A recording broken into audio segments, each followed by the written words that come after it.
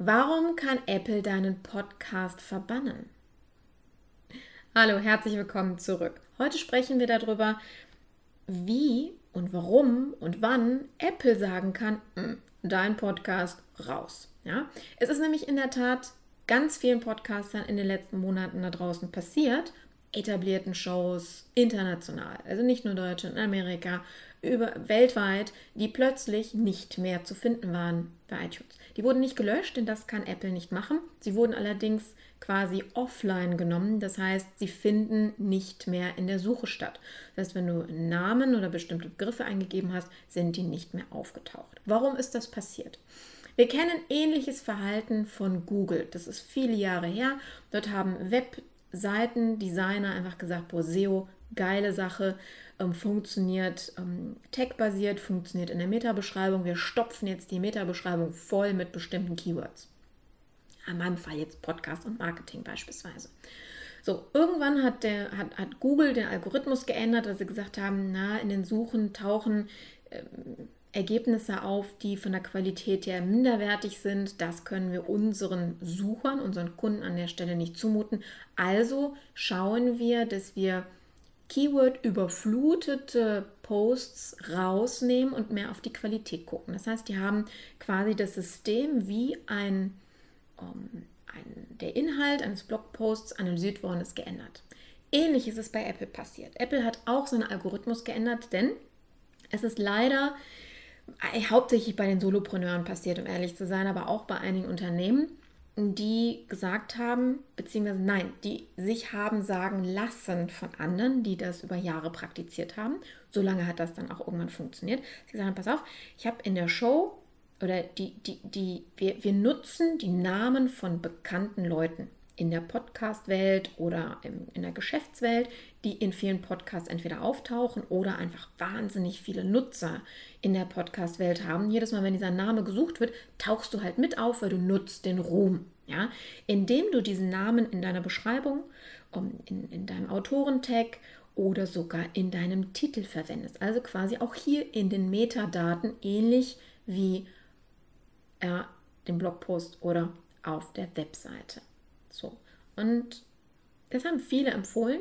Viele sind den Empfehlungen gefolgt, haben es umgesetzt und haben dann plötzlich 4, 5, 6, 8 Namen in ihrer Podcast-Beschreibung gehabt, die vielleicht gar nicht in diesem Podcast aufgetaucht sind oder in Folge 100 mal einer von denen. Und Apple hat gesagt, was soll denn das?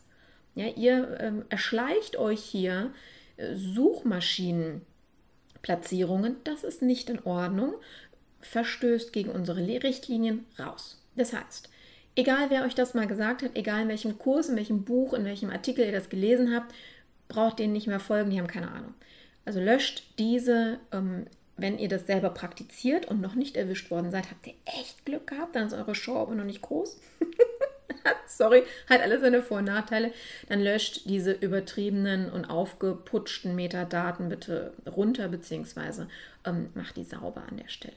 Ja, das ist somit der wichtigste Grund, warum Shows offline genommen werden. Ihr könnt wieder online kommen, wenn ihr das verändert und quasi auf den Knien rumrutscht für Apple. Das kann allerdings seine Zeit dauern, wenn ihr einfach sagen, dann musst du halt ein bisschen bluten. Und ganz ehrlich, wenn eure Show einen Monat offline ist, hey, das kann euch echt Download zahlen und am Ende des Tages eine Menge Geld kosten. Und davon möchte ich euch ganz gerne bewahren. Und dementsprechend folgt diesen schlechten Empfehlungen oder veralteten Empfehlungen an der Stelle nicht und arbeitet hier sauber.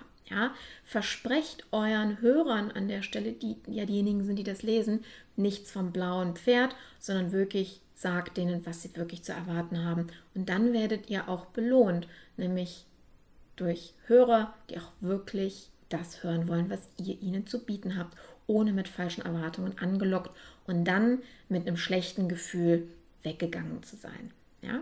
Es gibt noch ein paar andere Punkte, die dazu führen können, dass euer Podcast von Apple aus dem iTunes Store verbannt wird und es ist immer noch das größte Verzeichnis, damit auch die größte Podcast-Suchmaschine im Grunde genommen, wenn man das so bezeichnen will. Darauf möchte ich allerdings hier nicht eingehen, weil da sprengen wir jegliche Folgenlänge, die ich habe. Das kannst du in aller Ausführlichkeit mit allen Punkten quasi als Checkliste und wirklich Step by Step durchgehend im Podcast Support Center finden. Log dich dort ein und dann kannst du mit all den Punkten arbeiten, das selber nochmal nachvollziehen und schauen, dass du deine Show sauber bekommst, damit dir das in Zukunft nicht passiert. Denn umso wichtiger, umso bedeutender, umso größer deine Show wird, umso höher ist die Wahrscheinlichkeit, dass Fehler, die du am Anfang gemacht hast, denen du überhaupt nicht mehr bewusst bist, dass die dir hinterher deine Sichtbarkeit kosten. Ja? Und das müssen wir ja nicht haben. Von daher viel Spaß beim Überarbeiten, Nachgucken oder einfach entspannt zurücklehnen, wenn du so einen Fehler nie gemacht hast. Dann herzlichen Glückwunsch an der Stelle. Ansonsten sehen wir uns im Podcast Support Center wieder. Und wenn du dich austauschen willst dazu und selber Erfahrungen hier gesammelt hast, bist du sehr, sehr, sehr herzlich willkommen in der Facebook-Gruppe Alles über Podcast-Marketing. Kleiner Hinweis an dieser Stelle, dort findet nur was statt, wenn du auch aktiv bist. Ja, das ist eine Community.